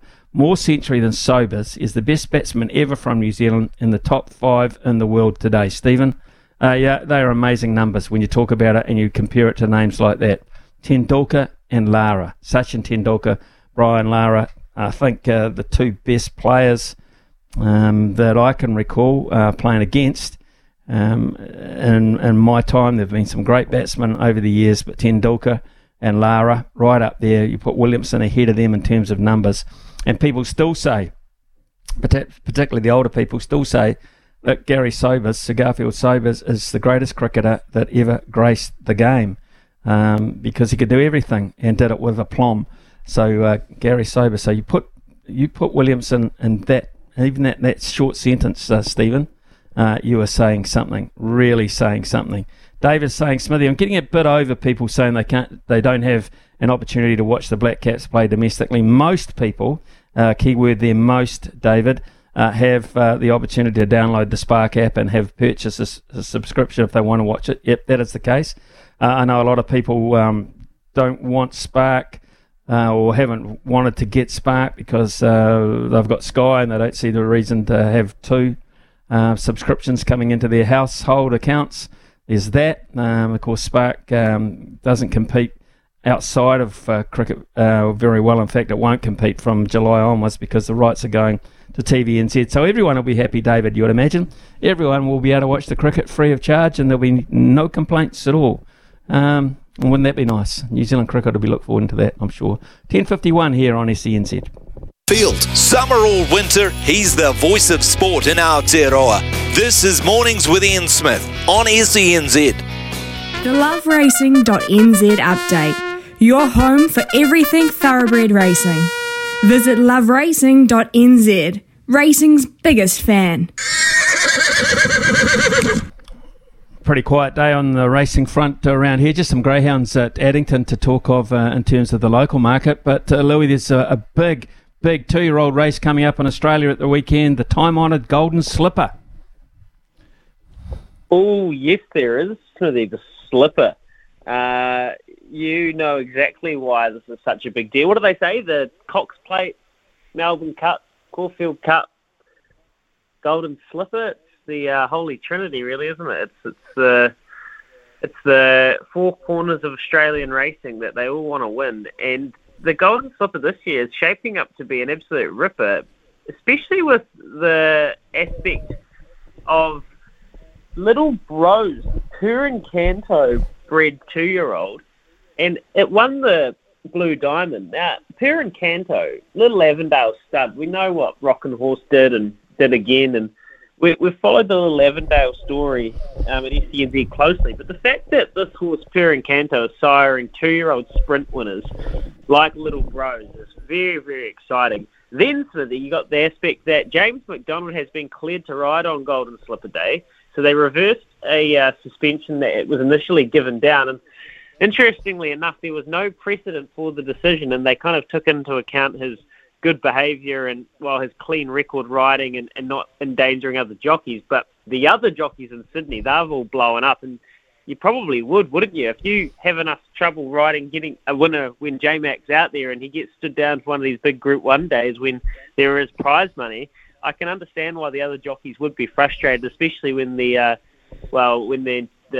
commission comes out and says that there was no precedent to overturn it, but we're going to do it anyway. I'm sure it raised a few eyebrows in the jockeys' room, but it's not James McDonald's fault. He appealed because that's exactly what anyone else in their right mind would have done, but that's a very interesting dynamic to follow this Saturday in Australia.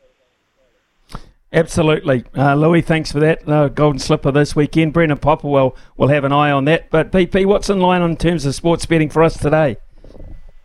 Hey, Smith, we've got certain NBA action that's taken a fair bit of interest, in a game between the Pacers and the Pistons is one that's punters are gravitating towards. Indiana Pacers, 74% of our head-to-head market is on the Pacers. They're $1.59, Pistons $2.30. Want to move to another game in the NBA that's also creating interest, and that is, of course, around the Golden State Warriors. We've got Devin Booker, 30 points, and Curry to hit 5 threes. That's a boosted option at $3.75. Punters are really getting around that one. We've seen money for the Dallas Mavericks too, head-to-head at $1.97. And let's not forget, because tomorrow night we've got the big one in game number 5 for the New Zealand Breakers, $2.75, where the Sydney Kings are $1.41. But we've got the Kiwi faithful behind the Breakers who are sitting at $2.75. And this might be punters out there, Smithy, that are sitting on tickets of 50 or 60 to 1 on the Black Caps yesterday. At 1:30 yesterday afternoon, we had money on the Black Caps to win that test match at around $50. 1476 AM in Auckland. This is SENZ. It's Kiwi for Brand are experts in agriculture, covering your equipment, parts and service needs to help you succeed in your field. From behind the stumps to behind the mic, nothing gets past Smithy. This is Mornings with Ian Smith on SENZ.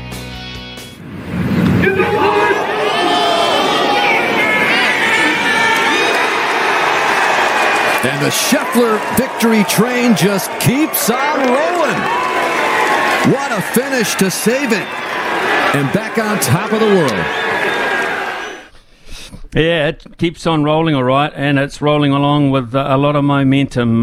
Scotty Scheffler winning the Players' Championship, the unofficial 5th major of the PGA season. It's just a fantastic event with great spectacles around the course, and one man I'm sure who enjoyed it immensely and has been watching them for a long, long period of time is Bruce Young, highly respected golf analyst, commentator. Bruce, good morning to you. Scotty Scheffler, wow, what a 13 to 14 months this fellow's had. Morning, Smithy. Yeah, you're right. It's been a domination of the game. I suppose Jon Rahm and Rory McIlroy, the number one position in the world of golf, has sort of switched between the three of them over the last 12 months or so. But Scheffler's been the dominant player, and not only did he win the Masters last year, but he's won this event, which is, as you said, the 5th major. It's probably, I'm reluctant to call it that, but it's certainly a very amazingly strong event, a very lucrative event now that the PGA Tour have added further to their prize money, $4.5 million US, I think he won. But and when you consider that he's got the match play coming up, not this week but next week, a tournament where he'll be defending, and then a week after that or 2 weeks after that, the Masters, where again he'll be defending. You got to think that it's not over yet for Scotty Scheffler. There's a lot more to come for him. 26 years of age, Bruce, he is. That's all, just 26 years of age. He seems to have a very balanced life behind him. He seems to have a great back room, as they say. And his demeanour on the course belies his age. That's exactly right. He really is cool, calm and collected, isn't he, the way he goes about his business. Nothing seems to faze him too much either way. He doesn't get too high, doesn't get too low, and I suppose that's one of the great attributes of the great players in the game. They don't let things unduly bother them either way. But he's, as you said, just 26 years of age. It's amazing, really. He feels like he's been around for a while now, but he hasn't. I mean, he came through the Corn Ferry Tour, where I think he was a winner, and he won a lot of junior amateur events. He was a very, very highly successful junior, but he had to pay his dues. He had to go through the Corn Ferry Tour before he finally got to the PGA Tour. But when the floodgates opened in Phoenix last year, just as you said, over 13 or 14 months ago, it's been non-stop for him. And as I said, I think there's a hell of a lot more to come for him. If you look at him, Bruce, there's a lot talked about swings, but if you looked at his footwork as a golfing analyst as such, you look at his feet, and sometimes it's quite exaggerated movement. Some people would sit back and say, you cannot control a golf ball with a base like that, but he seems to immaculately. Well, it's one of those things that another teacher or another coach might say, let's work on altering that. But clearly he works with somebody that's comfortable with the way he goes about his business and the technique that he's got. And I agree with you. It looks a bit weird at times. He almost looks like he loses grip of the ground. He slips a bit, but I mean, clearly it's working. And he's not only is he obviously making a hell of a lot of putts, but they keep talking about him being one of the great ball strikers on the tour now. So whilst the technique looks a bit strange and perhaps fallible, but I mean, the results tell the story that he just keeps producing great shot after great shot, great result after great result. And, I mean, I can't see it stopping. We occasionally do see these stretches with golfers where they go through a period of time where they just virtually dominate the game and then they disappear for a while. And who knows, it may yet happen with him. Something may alter in his technique, but it's a bit hard to see at the moment, given not only the quality of his ball striking, but as we've discussed, the constitution of the guy and the manner of the guy on the golf course. It doesn't appear that crowds faze him either, and I was going to talk to you about what is pleasing golf fans on course at the moment. When you look at the success of the par 3 16th at Phoenix, and then you look at the stadium design of this sawgrass course, isn't it amazing the transformation of how we watch golf these days on course? I think the Players' Championship for me, Smithy, has always been one of the most watchable tournaments in the game. That finishing stretch, the par 5 16th, at amazingly dangerous, but so exciting par 3 17th, and even the 18th, perhaps just bland by comparison, but still an incredibly strong and difficult hole. I think those three holes, but now that we've had the opportunity in more recent years to see a lot more of the golf course, we realise what an amazing test it is. It was built back in about 1980. I think Pete Dye did design the golf course. And interestingly enough, when it was first designed, I think a lot of people were probably looking at him and thinking, what the hell have you done? Because it was controversial at the time. It was really built as a stadium course so the spectators could take full advantage of it. But it really has now become one of the most watchable golf tournaments, and probably one of the most watchable tournaments from a spectator's point of view at the golf course as well. I think it's a fabulous tournament. As I said, aside from some of the majors, it's probably my most favourite golf tournament to watch, and it certainly was over the weekend. I mean, that 17th hole is a bit like a box of chocolates. You just never quite know what you're going to get by leaders or those further down the field, and we saw some huge numbers stacked up there.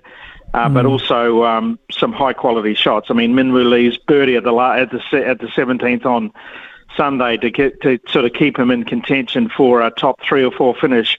It wasn't to be because he bogeyed the last. But, that's that excitement. And I think we all, as New Zealanders, look back at Craig Perks win there where he eagled the 16th, and then I think he chipped in from behind the green at the last to win that tournament.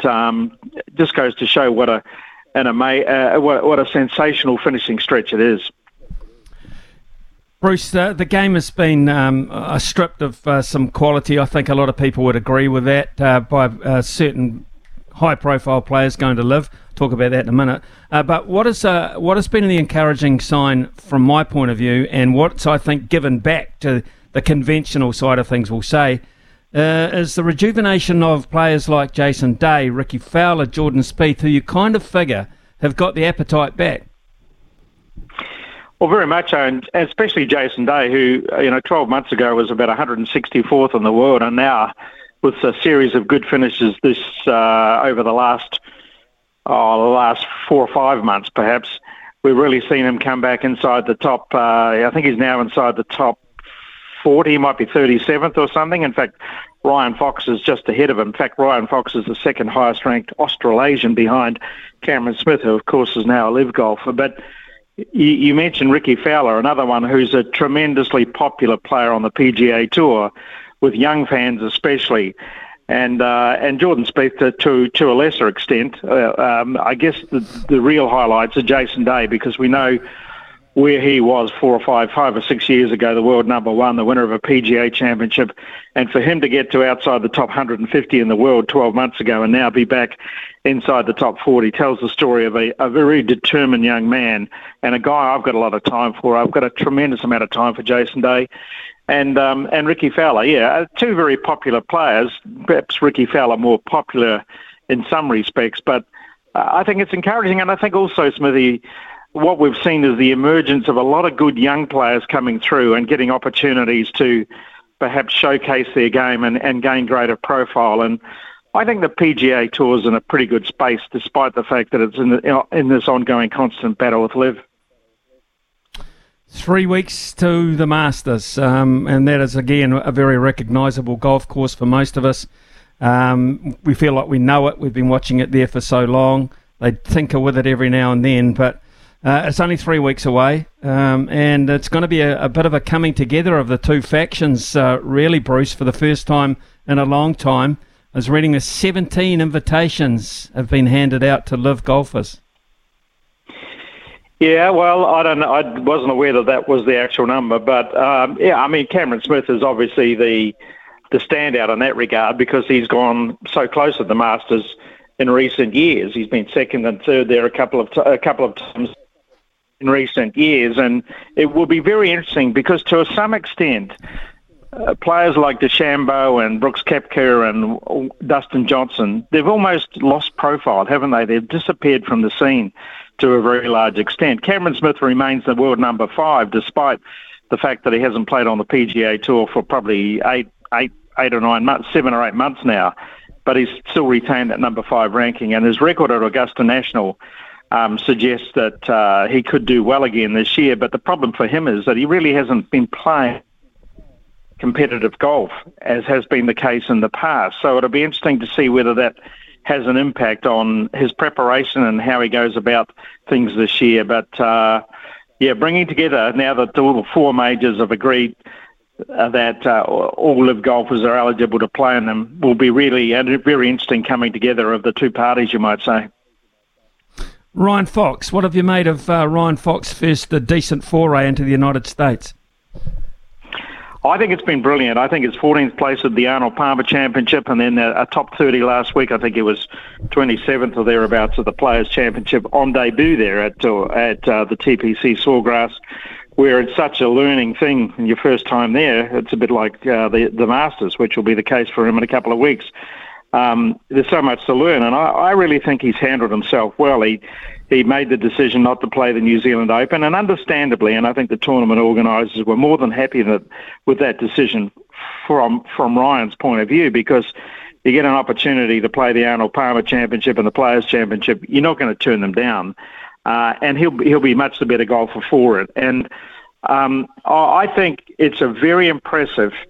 I know he's played on the US PGA Tour previously in selected events, but I think it's been an impressive start to his US PGA Tour campaign, and let's hope it rolls on into the Masters and he has a good week there and continues on and maybe eventually gets his card to play on the PGA Tour. He doesn't have it at this stage, but he may well build up enough money like Minwoo Lee is doing, accumulating enough money to get temporary status on the PGA Tour and eventually get there full-time in the future. But to answer your question, I think it's been a very, very impressive start to what is a more regular PGA Tour campaign for Ryan Fox. You know Augusta very well. You know the dimensions, you know the idiosyncrasies of the holes, etc. He's a big hitter, Ryan Fox. Does it suit him? Well, it's a good point, but that's all part of the learning curve, isn't it? You know, how to harness that amazing power that he has. I mean, on some of the par 5s, it'll be a huge advantage, like 13 and 15, and more especially on that back 9. But I think he's shown over the last 18 months or so that his game's more than just power. Excuse me, Smithy. His game is more than just power, isn't it? He's got he's got a more complete game now than he's ever had, and I think he'll, in those first few practice rounds that he'll learn that he'll find his way around the golf course, and debuts at Augusta. There's been a few good ones, but I think an expectation of him to do much more than make the cut and have a very good, solid, maybe top 30 week. I think if he's able to do that, he'll come away from it that much better for it. So his power will be an advantage, but he's a smarter golfer now than he's ever been, Ryan Fox, and I think he's using that power as an absolute asset when it's needed, and when it's not needed, he winds back and really becomes a very strategic golfer. Just finally, Liv, just getting back to Liv, of course, it's not too far away that it makes its debut on Australian soil, playing it at the Grange Golf Club in Adelaide, April 17th. One of the big news I've just discovered reading about that tournament coming up, Bruce, it's going to be live on Channel 7 in Australia, which is, of course, one of the major free-to-air networks over there, which I would imagine has Greg Norman smiling all over his face, because the one thing they've been looking to get is television exposure. Well, very much so, and they've now engaged a very obscure network maybe not all that obscure, but a relatively obscure from our point of view network in the United States to cover the their tournaments regularly. But by Channel 7 agreeing to, I think on one of their digital platforms, and I think it's on the mainstream Channel 7 outlet. I think it's maybe on one of their several digital programs, but either way, it's going to be free to air.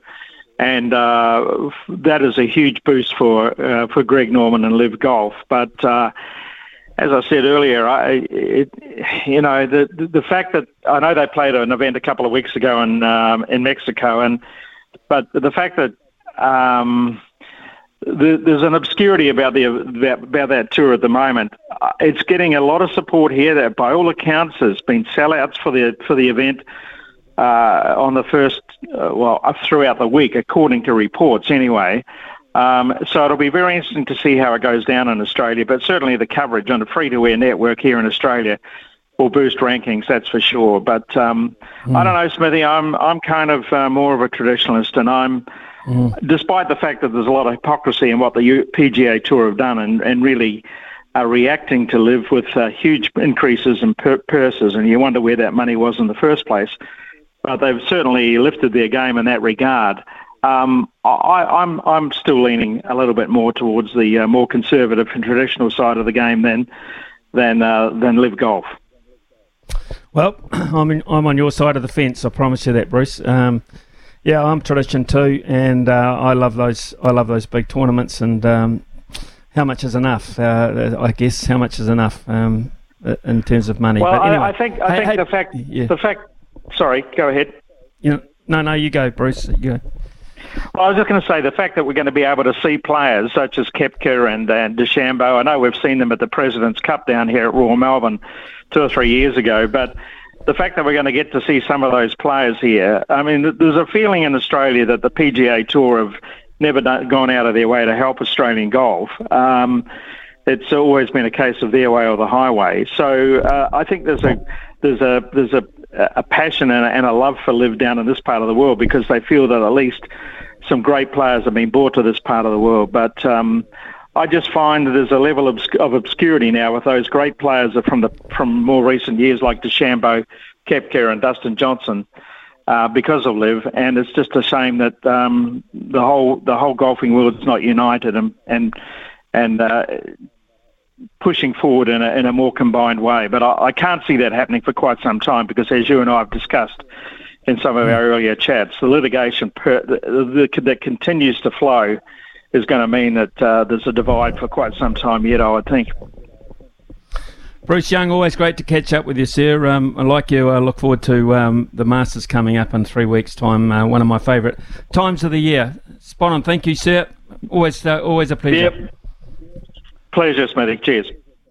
Cheers, man. Bruce Young there, of course, probably one of the most renowned sports journalists, particularly when it comes to golf in this country and in Australasia as well. So been listening to him for years. Great pleasure to talk to him. It's 11:20 here on SCNZ. When we return, it'll be Logan Swinkle's turn at the Sports Desk. 0800 150 811. Brand are experts in agriculture, covering your equipment, parts and service needs to help you succeed in your field. Summer or winter, he's the voice of sport in Aotearoa. This is Mornings with Ian Smith on SENZ. Turn up the volume. We're crossing live to the sports desk. What's fresh? What's making waves? Let's find out. Well, here Indeed, on the let's find out. Yeah. Indeed, let's find out, shall I say. Yes. Smithy, I'm in a good mood today. Such a good mood, I'm going to play this song. Do you know why? Maple Leafs finally won a game. Ouch. No, the Canterbury Rams have finally announced a signing for the 2023 Sal's NBL season, Smithy. Taylor Britt is coming back to the Rams. He averaged 12.7 points last season for them, 3.6 rebounds and 4.5 assists. Great asset for the Canterbury Rams. They now have a player. We can move on and wait for the rest to come through. They've been a little bit laid back and coming forward, haven't they? Yeah, I know. I think they're holding quite a few cards very close to their chest. So we'll see how we go. I'll get rid of that music now. Celebration time over. But also the NBL. This news came out over the weekend. More innovations to come. We've seen it in the Toihi League, but now the Sal's NBL are also picking it up. Fans and viewers on Sky Sport will now see player timeouts feature for the first time in men's basketball. As I mentioned, it was introduced with success last year in the inaugural Toihi season. It is thought to be a world first. These unique timeouts take place on the court and only include the players on the court at the time, meaning there is no coach involvement. Last year's Toihi competition saw teams progressively get used to this idea and of when and where to use the timeouts, which led to clever strategy and, in some cases, game-winning plays. Each team will be permitted one player timeout per half, which can only be called by the player in possession of the ball. The player with the ball calling the timeout can be in position on the court, either in play or as if they were going to attempt to pass the ball from the sideline or the baseline. The player timeouts will run for 30 seconds and only involves the players on the court, meaning the two teams come together on the court and conduct that timeout. At no time can those players approach the bench or interact with the coaches, nor can any of the players or coaches on the bench interact with the players that are on the court. Teams cannot make a substitution during that timeout as well. And upon the restart, the team in possession advances the ball to the front court inbound point and has 14 seconds on the clock, as opposed to the usual 24. Was it 30 in the NBL? I can't remember. Unless there was less than 14 seconds remaining on the shot clock when they call that timeout, and if so, the game will restart with the amount that's left on the shot clock. If the timeout was called by a player passing in from the baseline under their own basket, they will return to the same spot as which they asked for the timeout. So expect plenty of cunning strategy to come in the Sal's NBL this season, Smithy. I look forward to that, actually. I look forward to the way that coaches are going to get around this. And we're going to get to the point where there is a designated fan who is actually part of the coaching group but not dressed like one, who the coach will just go to and say, you can yell out what you like because you're not part of the coaching group, but you can yell out advice if you like. Really? Timeout's a timeout, isn't it? It's a stoppage in the game, isn't it? Yeah, well, Brent Matahari, if you're listening, I'll have an earpiece in. For games when the Nuggets are in Auckland. Also, on ESPN, this is a good one for fans of the Raiders, and I've already canvassed the biggest Raiders fan that I know on this, that being one Ricardo Ball. They have filled a need at their quarterback position by picking up Jimmy Garoppolo from the San Francisco 49ers. Sources told ESPN that he has agreed to a 3-year, $67.5 million deal, including $34 million guaranteed. He will be reunited with Raiders coach Josh McDaniels, who served as the Patriots' offensive coordinator during Garoppolo's 3-year term with the Patriots.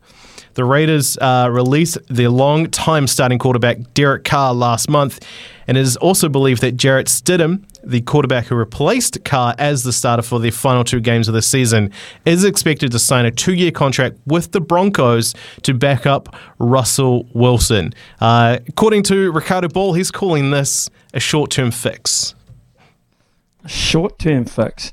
I'm not that happy about Garoppolo leaving the 49ers, to be perfectly honest, but they did discover, was it Brock Purdy last year? Was it? Yeah, I mean, he was absolutely outstanding. So, but then, of course, he got injured in Super Bowl, and then the backup quarterback got injured, and we ended up having a guy with one arm and no legs as a quarterback. I mean, how are we going to win that? So we got pretty. We weren't even close. And that was that was the last playoff game before the. That was a conference playoff, and the 49ers were eliminated in that. So, nah. I don't know. I'm not sure about those quarterback moves.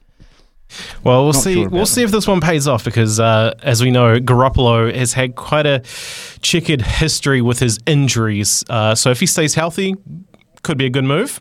But if he has trouble once again with his various ankle, shoulder, thumb, and knee injuries, as he has had during his time with the Niners, the Raiders might be looking elsewhere again. They might. They absolutely might. Is that it from you? Is that it from you this morning? Okay, that's thumbs up. Right. It's 11:31. First of all, we will go to Araha for the news.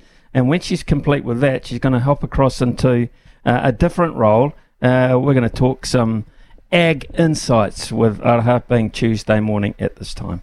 With the very latest in rural news, this is Ag Insights on Mornings with Ian Smith. Collier's Rural and Agribusiness. Licence REAA 2008. Yep, we do this every Tuesday morning around this time, and it's our chance to catch up on things rural.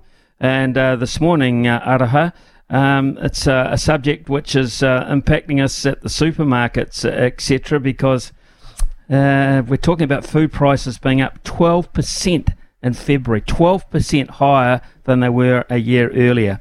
It's the biggest increase, I understand, since 1989. My God, that's when Adam was a cowboy. Were you around there? Yeah, I was. Actually, quite a long way around. But here's the thing. Why? Just when we're getting smacked with cyclones and flooding and all sorts of areas, we get dinged with this as well. Well, I have done a lot of research into this because anything that affects how much money I have left to spend on bluff oysters, which we'll get to later, is dear to my heart. There are lots of layers all coming at the same time, things like the war in Ukraine and inflation, but I think we can listen to those stories all the time, and it's very easy to hear words and have words like inflation and the gross domestic product, and then having rates changed. It all sort of just goes over your head because it gets too much. But as soon as you go to the supermarket and you see that a tomato costs, I don't even know now, I don't buy them anymore. That's why. And you feel like prices are going up, but until you see the statistic that it's 12% more. I mean, the thing that really got me was potatoes were more than double. So they've had a price increase, and I'm a bit of a maths nerd. I hate saying 117% because that's not a real thing. But it's over 100% price increase on potatoes, and 48% on potatoes, and it was tomatoes that were up almost 120%. So that's why I don't buy them anymore. I just put tomato sauce on everything.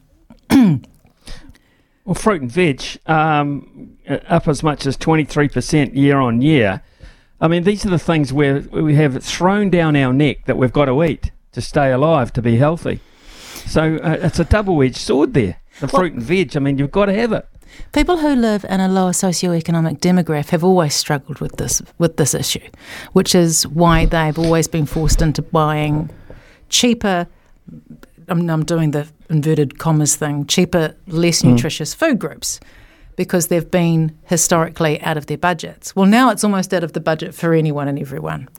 So, the second largest contributor was fruit and veggies, but the biggest contributor was our everyday groceries, eggs and cheese and potato chips. I remember potato chips. They were great last year when they were like $2 a packet. Yeah. Now I get the gist. $10 through a drive-through for I don't know. I remember when McDonald's combos were $5. You wouldn't get a bag of chips for that now. But on a serious note, it's affecting every single person. It doesn't matter where you sit, at the top or at the bottom. It's affecting everyone. Okay, let's get away from that then and talk about Cowpats. You couldn't get any further removed from a price of fruit and veg. I don't know. Cowpats, they're looking good now, aren't they? We don't want to. Don't tell me you're going to thinking about eating them. Yeah, you can cook it because they're a fuel. They used to be a fuel, Cowpats, and you can also put them on the side of your house back in the day. But now, these days they're throwing them. How far can you throw one? Well, see, my only experience with Cowpats is not when they're in a throwable stage. It was when you walked through the fields and you were barefoot and you would put your feet in them to warm your feet up. Have you heard those stories? I've done that. I've done that as a kid. Okay, yeah. good. I feel much better now because I was like, is this an overshare with Smithy? So I know them in, let's say, a more liquid state. But once they're dry and they become almost Valerie Adams throwable, they need a bit of wind under them to get a bit of lift, apparently. There's some aerodynamics involved. But there's an event for it specifically. There's like about 45,000 people go to the Rural Games and they biff Cowpats. Seriously? Paddy and Daisy will be there. Palmerston North, I think, was the venue, I think. Wow, 45,000. They'd love to get 45,000 to a couple of games of rugby in Palmerston North. So that's how the world's changed. It's too expensive, rugby balls. You've got to get Cowpats. 45,000 to watch people throw a Cowpat and 45 people to watch them throw a cricket ball. But that's exactly what we need at the moment when we're facing a cost of living crisis. Huge increases in the costs of day-to-day groceries. We're not talking extravagant stuff, eggs and bread and milk. You need to get together in your community and throw some stuff around, see some people. Well, there's no point talking about the last one on the evidence of what you've just been going on about then, is there? Bluff oysters. I'll never see them again. I've tried. I've gone online to see if there are people who can get me some Bluff oysters delivered to the studio for under $30, so watch the space. But the Bluff oysters are back. And I had a little look. This story came out. I did a story on it last week about, because Bluff oysters have had to, the Bluff oyster food, Bluff's annual Oyster and Food Festival, I think that's the full title. Yes, that's it. They had to can it a couple of times because of COVID, and then they're also not doing it this year, which I was gutted about. You know, you can get whole jugs, like beer jugs, full of Bluff oysters down there. But they've also canned this year's event because the site that they were going to do it on, and next to it, that site's been declared dangerous. They're hoping it's going to be back for next year.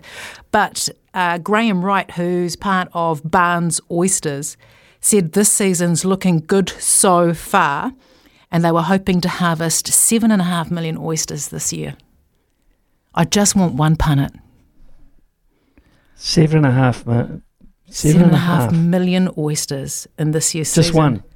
Just one punnet. Just one punnet. That'd be enough. You know, I haven't eaten bread for 4 weeks. I've saved up my grocery money so I can get a punnet of oysters. I don't want to make fun of the cost of living crisis because it's a serious thing. But, you know, I still am because it's my coping mechanism. Thank you, Smithy. That's your coping. Thank you very much, Aroa. Listen, if anyone out there is feeling at all compassionate to Aroa's cause, then a dozen oysters, a dozen bluffies. Why are you making me sound like I'm begging for them? No, stop it. No, okay. I'll split it with you. You're not begging for them. Yeah, I'll beg for them. I'm happy to beg for them, and you can get the profit of it. Aroa, thank you very much. Very, very interesting. That is interesting. We've gone from tomatoes to potatoes to Cowpats to oysters. Now that is what you call a farming smorgasbord. Field. Summer or winter, he's the voice of sport in Aotearoa. This is Mornings with Ian Smith on SENZ. 11:46. Plunket Shield news is that after a washout yesterday, they're going to play in Rangiora today. That's the game that Will Young's gone back to. And that is Canterbury have won the toss. Conchi has won the toss, and they're going to bat first. And it's a return to cricket actually for Bevan Small. Manawatu all-rounder, first time back in the Stags for 5 years. Interesting. I thought he might have given it away. Texts that have come in of interest, and they all are, by the way. I've already had 3 dozen oysters now. With the increase in super, I'll be able to afford more. That's Rex. Good on you, Rex. Good man. Tim says there's a bar down here that did $100 for all-you-can-eat Bluff oysters. Amazing. $100 worth. That's what? Current price, about 2.5 dozen, maybe 3 dozen you can get if you're big. 3 dozen. I know some guys that make a mess of 3 dozen oysters, I promise you that. Brian says, I listened to your multi yesterday. This was the one with the cricket, and put the $52 that I had on from the Wellington Phoenix all on the black cap, so I got $220 back. My question is this: had it been a draw with the TAB giving me half the money back as New Zealand didn't lose the game? No, Brian. A draw was an option, I think you'll find. The draw was an option. Sri Lanka winning, New Zealand winning, and a draw. The other 3 options as such. I'm not sure you can get money on a tie. That would have been interesting.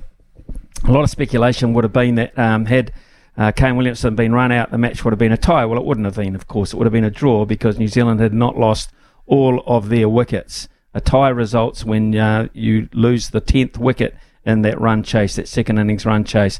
A draw is when you've got a wicket left in the bank or more wickets left in the bank, even though the scores are identical. So it would have been a draw yesterday.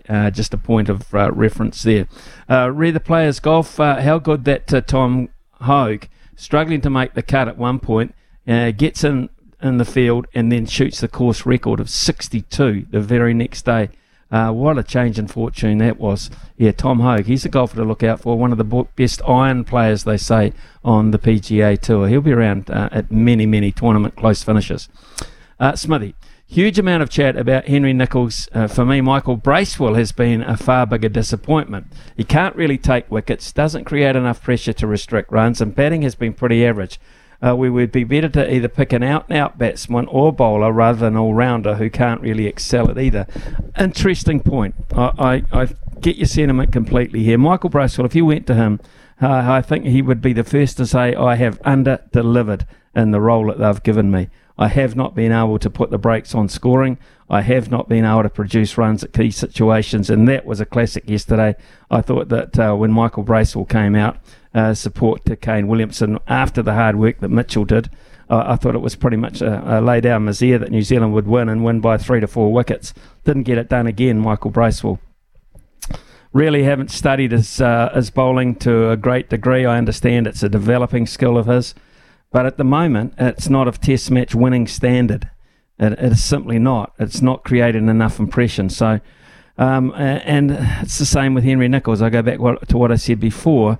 He's had enough chances. He has been a fine player. He's done some good things for New Zealand, played some really good fighting innings, but he's not doing it at the moment. And Test cricket, for me, is like Test rugby. It's like the highest level. You don't go to that level to find form. You go to that level to display form that you've got going into it. And he's got no form. He hasn't. Neither of those two players are contributing enough, and that's what we talk about going forward. Is wins are great wins, but you're just papering over the cracks, and those cracks are continuing to widen. In the particular case of those two players, they'll get another chance, I would imagine, at the Basin, because New Zealand have won those 2 Test matches. They'll go back to the Basin with the same plan, probably pretty much the same look about their side. They have no Wagner, of course. But they'll have Henry and they'll have Southey. They should include Doug Bracewell for the injury, and then again, it depends what they do at the other end. Will they play an extra batsman? I'm encouraged by the fact that they've sent Will Young away to get some cricket because there's no practice like match practice. You can bat in the nets all you like, but to actually get in and play some match cricket in the heat of the moment with all fielders around you. You don't have fielders in the nets. You've got fielders all around you. I think it's a much, much better exercise for Will Young. So I'm hoping on that basis that means he's going to get an opportunity at the Basin Reserve, where last time around, of course, he missed out twice. Jared's come in and said, yet another classic finish to a Test match. Smithy, was at my local, and our quizmaster Sam delayed the start of the quiz so we could all watch the finish to another Black Caps win. That is good news, Jared. Yeah, I mean, they don't come around very often, those last ball wins. 2 in 2 weeks, quite staggering. Could Mitchell bat at 4 and Phillips coming at 5. Yeah, I think whatever you give Daryl Mitchell to do, he'll do it for you. Remember when he was a hero in the T20 opening the batting not that long ago? He's just that kind of cricketer, isn't he, Daryl Mitchell? He's an absolute soldier. He's a terrific player, and discovered a wee bit late, maybe, but then again, he's come in as a very mature man and made one hell of a difference at times. So Phillips, I like that kind of player coming into the side. What's happened to Hamish Rutherford? Perhaps Justin not as consistent as he needed to be at the time. So and probably more suited to batting at the top of the order. So is he a possibility? Not outrageous, as I said before. Jeet Raval is another one who's finding some really important form. So those players that have been there, had a taste of it, gone away and worked on it, they're quite valuable when they come back second time round. It is 11:52. Just a little time for a chat with Staff before we hand over.